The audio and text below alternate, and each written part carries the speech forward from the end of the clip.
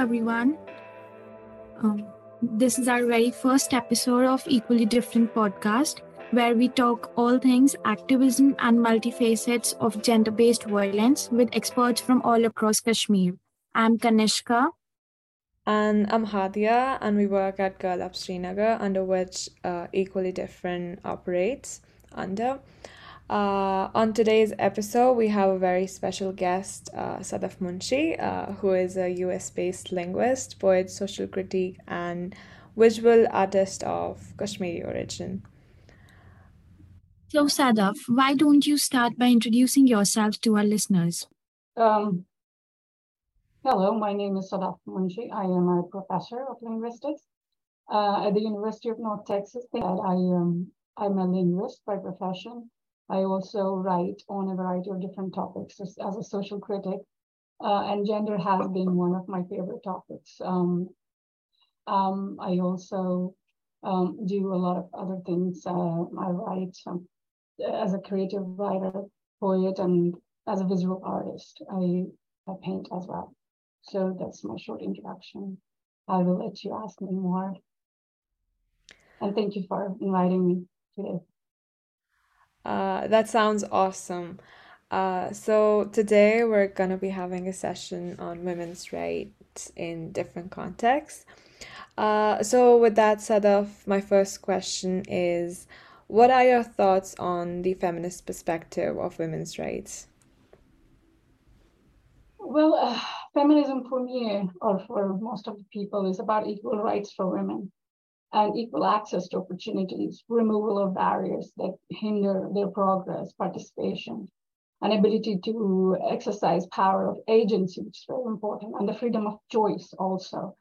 And Yeah. here I stress one thing, that's access to opportunities, because we may have equal rights. We may say that we are giving equal rights to women, but then and opportunities, but do they have access to those opportunities? That's very important for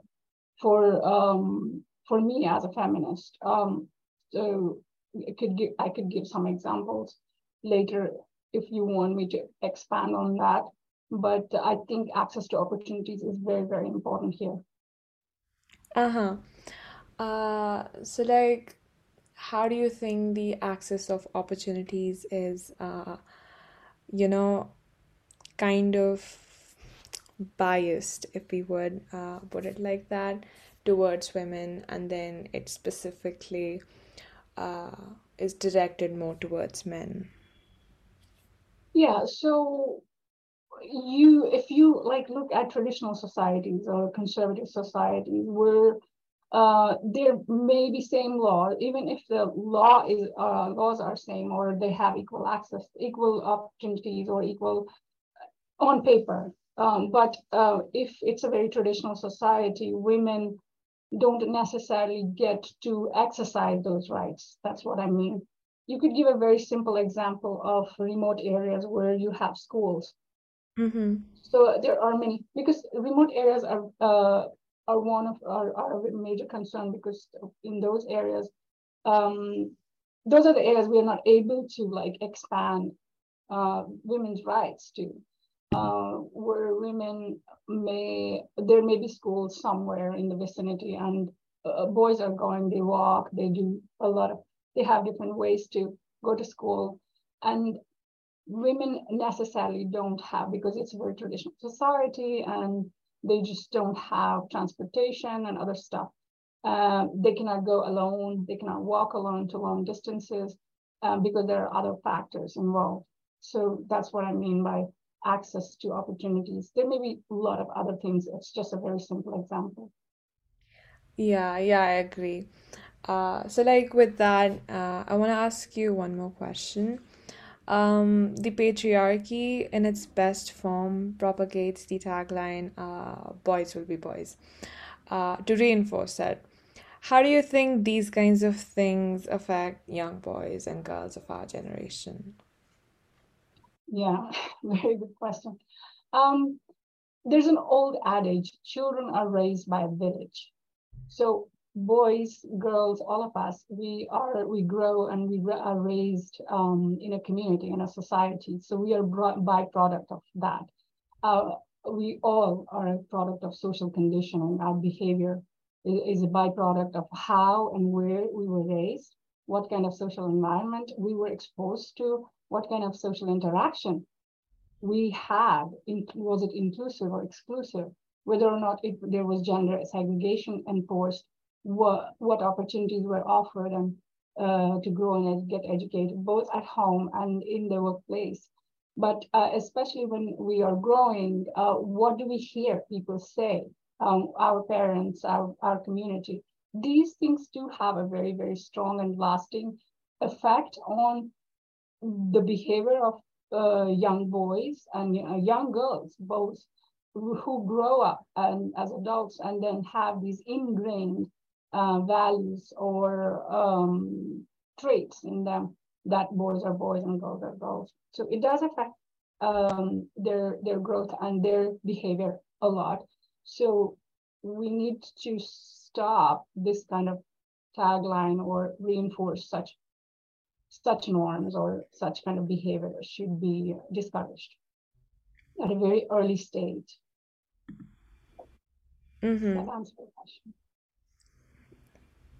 Okay, with this, I have a question. Acid attacks in Kashmir or in India in general have often been justified on the grounds of love.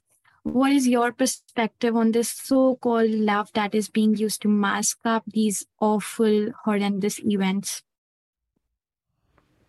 I'm not sure where the justification part is coming from because this is downright criminal, illegal, and insane. Physically harming and disfiguring an individual you claim to love is totally horrific and it's unacceptable.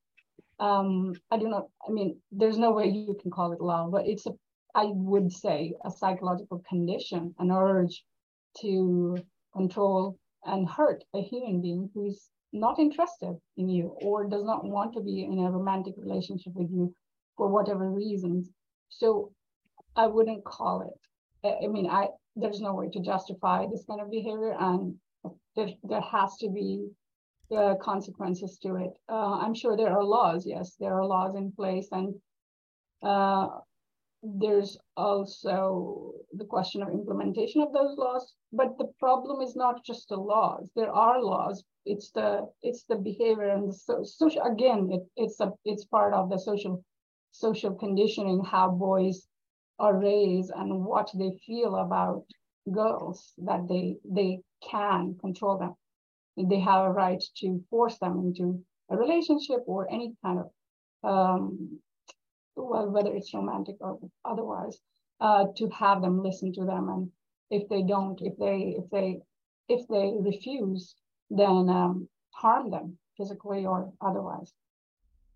So no, it's a totally unacceptable behavior, which should not be encouraged at all, and it shouldn't be called up. It's madness. With respect to the legal parameters you discussed, recently a new commission on the status of women in Kashmir was appointed, and there was little gap when the appointment was being done or whatever. There was like kind of thing going on, and in that gap, several reports of domestic violence and sexual harassment were missing in the police stations, and women suffered a lot. Do you think it is the law that sustains the respect of the women, or the citizens in their individual capacity that must build their strong support of every victim who faces any kind of violence or harassment? Well, in terms of the missing reports, I'm not aware of this specific report, but what I would say is that why are the reports missing? What's going on? Whenever there's a case of sexual harassment or domestic violence, what kind of recourse does a woman have? And if she does go to a police station, for example, she's taking a risk in going there. So does she have a support system? Do we have a legal or an institution that comes to our rescue? We are, I think, in the context of Kashmir, we are in a very fledgling stage at the moment in terms of addressing women's issues, domestic violence, and different types of problems that women have. It has just started, and most of the cases don't get reported. And whenever a woman does go to a police station, they will try to hush it out and not bring these things up, because I think the reason for that is as a society, uh, there are many such cases, and it's like a Pandora's box. When you open something, and it gets really ugly, and then people start blaming each other, and a lot of people are involved at their personal level. They don't want, for example, if you have a police station and you go to an officer and you want to report something, then it will come in the news. People will get to know about it, and then other women will be encouraged to do the same thing. What if those people who you are going to for help also indulge in this kind of abuse? So they have their own risks. So I guess that is one of the main reasons why even the police department will not help these women, because they are also part of the same society. Regarding the whether or not your question about whether law or it's a situation of would that citizens in their individual capacity can do something about it. Yeah, I mean, it has to be a multi-pronged approach. We have to, both the law and the citizens, we have to adopt a multi-pronged approach which works in both in private and public settings at multiple levels. Patriarchy is not just promoted by men, it's also traditionally been reinforced and strengthened by women who themselves have been victims of patriarchy. It's not an easy task to challenge patriarchy in such a society. And often women, especially young women, give up before they even think about challenging it, because there's a lot of risk involved in it. There's a lot of social pressure starting from the family in terms of reporting. And even if you do take that risk, then there are problems with the law, how the institutions work. So education from a very early stage is what is extremely important. Well, it's an uphill task, and it needs a lot of persistence from people, both men and women, who are supporting these kind of who support women's rights. So they have to be very persistent and have to work at multiple levels and multiple stages. It's not an easy task. Did I answer the question? Yeah. So I want to take a turn to a different topic, which I guess you must be aware of. The recent revocation of Roe v. Wade led to a lot of panic and protests in the US. What are your thoughts about these abortion laws? Okay, so this is about the U.S. Supreme Court rulings in Roe versus Wade, which was in 1973, and also Planned Parenthood versus Casey, 1992. These created and maintained, these rulings created and maintained protection for a woman's right, pregnant woman's right, to have an abortion until a certain point. So as far as the revocation is concerned, the supporters present women's and, more importantly, fetuses' interests as opposed to a woman's actual desire to have a child, and assuming that motherhood is a woman's destiny, her future, and not necessarily her choice. So that's the problematic part of it, where we assume that her destiny is necessarily motherhood, and that she doesn't have a choice. There's also a question of denying a minor's abortion rights, because when we talk about abortion rights, one population that's really affected are the minor girls. So we have to think about their abortion rights. I think it's a great cause of concern.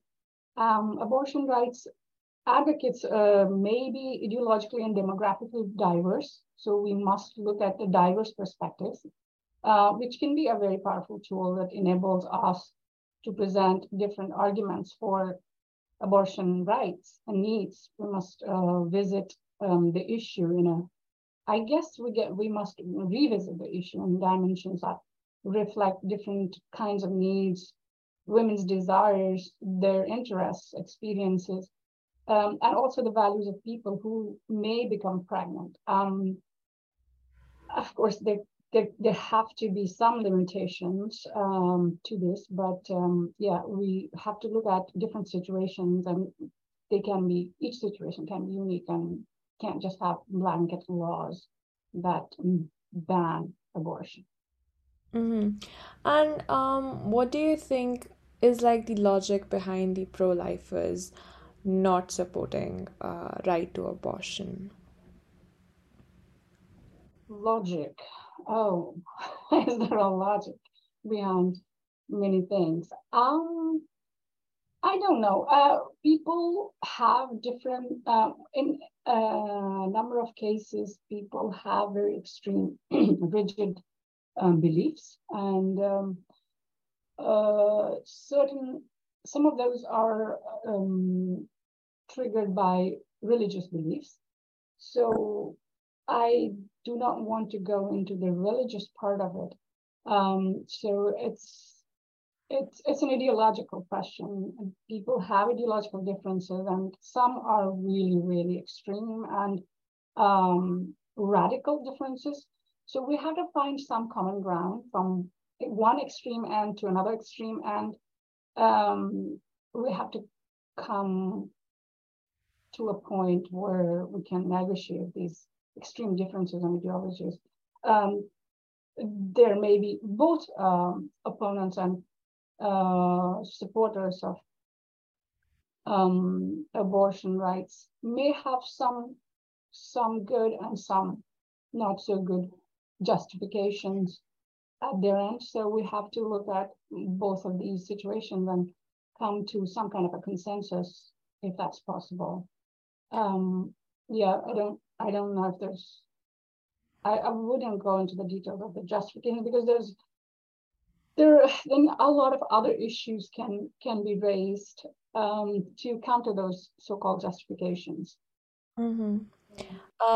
Do you feel like banning the right to abortion is kind of a way uh, to like bar women's freedom of choice? Yes, absolutely. If you completely ban, yeah, absolutely. As I already said that we're what we are assuming is that women who actually have to bear the child or have to bear the consequences of having a child do not have any rights to make a decision on their own. So yes, we cannot ignore a woman's desire to have a child or to not have a child. We can if it's forced on them. So I don't think it's right to impose those kind of rulings on them. Um, yeah, I'm not sure. Did I answer the question? Yeah, I think so. So going back to India, Indian women are still subjected to domestic violence, and most importantly, women accept and never complain about this. How do you think advancement in women's awareness and education can be initiated? Well, it's not just Indian women. Women across the board, around the world, I guess, are still subjected to domestic violence. A majority of women do not report or they do not talk about it because there's a sense of shame in Mm-hmm. doing so. You don't want to tell anyone that you were beaten by your husband. It you feel embarrassed. So that's one of the main reasons why people don't talk about it. They don't complain about it because they feel ashamed or they feel a sense of shame in doing so. There's also a fear of rejection or even failure of the marriage, which as an institution, is seen as a sacred institution in most of the traditional societies. So social conditioning also has a lot to do with it. This kind of acceptance that husband is a husband and he can raise his voice at you, he can raise his hands at you, and can it's kind of somehow it's okay, but it's not okay. Awareness and education on this topic can come from various sources, starting from the immediate family. The immediate family members, friends, also from institutions, support groups. It's very important that women come out and talk about this issue without fear or hesitation. And perhaps some women's support groups can play an important role in providing a neutral space where women can fearlessly talk about and receive education and counseling on this topic. It has to be an environment where they don't feel threatened, a non-threatening environment. And these support groups themselves have to be trained. They have to have a rights training to be able to do so successfully. It should not be the case that they complicate the situation even further. So there has to be counseling, and there has to be access to. So in cases, for example, if you have a situation where there's minor violence, and there's a hope of kind of educating both people, and there could be a situation where the other person is also a social construct, and maybe they will change. So there's hope, but there may be a situation which is hopeless, where it continues. So those kind of situations have to be treated in a different way, and a variety of different contexts are there. So those women who do come out, they should have somewhere to go if the person is refusing to correct themselves. So do we have those kind of places to go back to, where a woman may be rejected by her own family members also if she comes out? So how successful are those? How much institutional support do we have in terms of these kinds of opportunities, or whatever you call them, access to this kind of support, counseling and other things? And if it doesn't work, what further action can be taken? What's the next stage or the next step? Do we have those opportunities? That's also Yeah, a I question. think that's a very good take, because I honestly never actually thought about giving women like a place to go to if they were like barred from their family, right? So I think, yeah, that's a very good take on like domestic violence. Women benefited to these places where they could like seek refuge in. Yeah. Um, Mm. Another part of the situation of women in India or in world in general, child marriage and early pregnancy seem to worsen their condition. What is your stance on the status of young women, and what do you think like could be the amendments in the laws, or what could be the change in the mindset of people to um, to just glorify or somewhat improve their situation? Um, well, when you talk about law, are you talking about India or elsewhere? Each context is different in terms of the laws that we have in place. If it's India, I think in Indian context, really honestly, we currently have some of the best laws in place in India, but are they implemented? That's the problem, whether or not they are implemented. The laws differ from place to place, country to country, and even within countries. For example, in the US, we have different laws regarding the marriage of a child, and you will see that some of them are really archaic, even in the American context. So in different countries, they have different marriageable age for girls and boys, which could be very, very young, early. For even in American context, I think we have like 14 or 13 or something in some states. I don't remember exactly, but it's really low. So I believe India has some of the best laws in that sense, but are they implemented or not? That's the question. And if Yes. they are they implemented in the best possible way? So we do have situations where women do or young girls to get married to old old men or things like that. Or even if it's young boys, there, I mean, early child marriage could be between young kids, like a young boy and a young girl also. So I think education on this topic will be very, very important. We we do have some laws in place already, and they need to be implemented everywhere, and also educating people about the consequences of child marriage. So that boys and girls, men and women, they know what it means and what are the consequences. Um, yeah, so that's my few words on that. And I don't think in the Indian context, honestly, I don't think there's any need for further amendments. I'm not sure, but maybe in other countries, yes. There are many countries where they have the marriageable age is really, really, really low. And so in those contexts, it can be changed. I think in Indian context, maybe, I'm not sure. What is the marriageable age in India currently? Because I think there was some change a few years ago.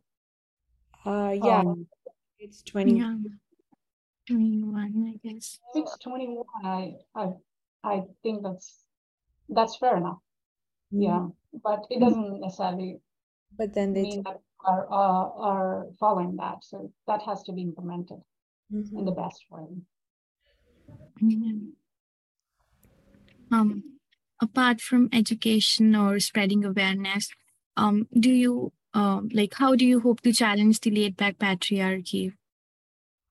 I mean, in these small villages, rural areas, still such kind of cases come up, and we just have like no laws are able to justify them. Yeah, I think I personally feel that education is the answer. Education of all people. We have to make sure that our women are educated, um, and empowered also. So, and at the beginning of this program, I said access to equal opportunities for men and women.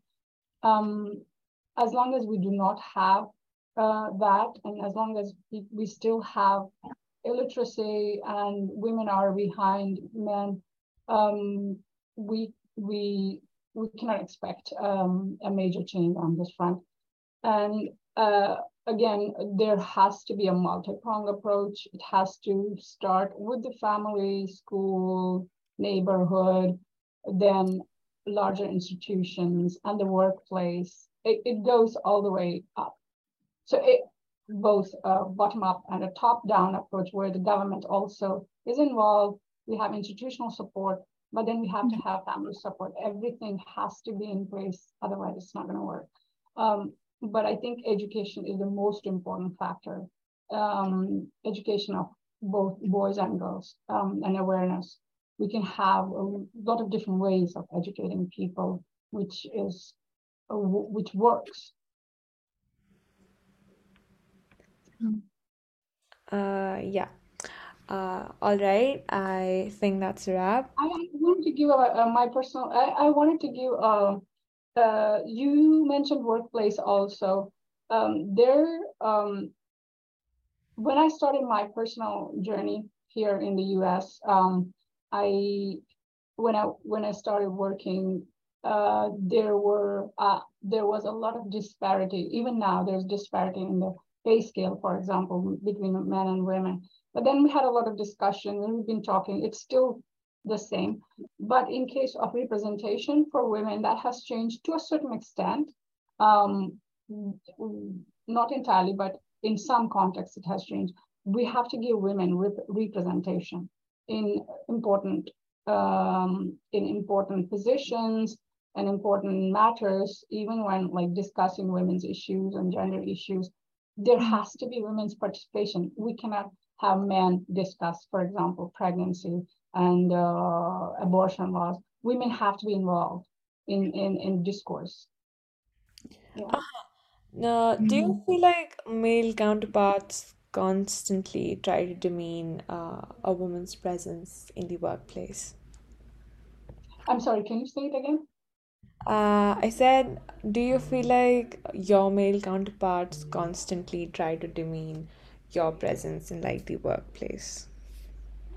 Well, in my case, yeah, I mean, this is not currently, but there have been occasions in the past. There are different environments, and so some. I mean, men also. Some men are feminists, some are not. They're not feminists. They are patriarchal. Like women also, in some cases, are. So yeah, there are different experiences. There have been situations where men will try to, even at the workplace, they will try to uh, stay in power and try to not necessarily devalue but undermine some of the things that women are doing, or not give them as much value as would be appropriate, or there are so many things that can be very, very minor or major in terms of their effect. Like, for example, talking over a woman, explaining things to her as if she doesn't know anything. But yeah, there can be different situations. It also varies from place to place, society to society, culture to culture, and even at different levels, it varies. In remote areas, it would be different. You may not be able to, women may not be able to participate in any discussions in certain contexts. So it varies from in different contexts.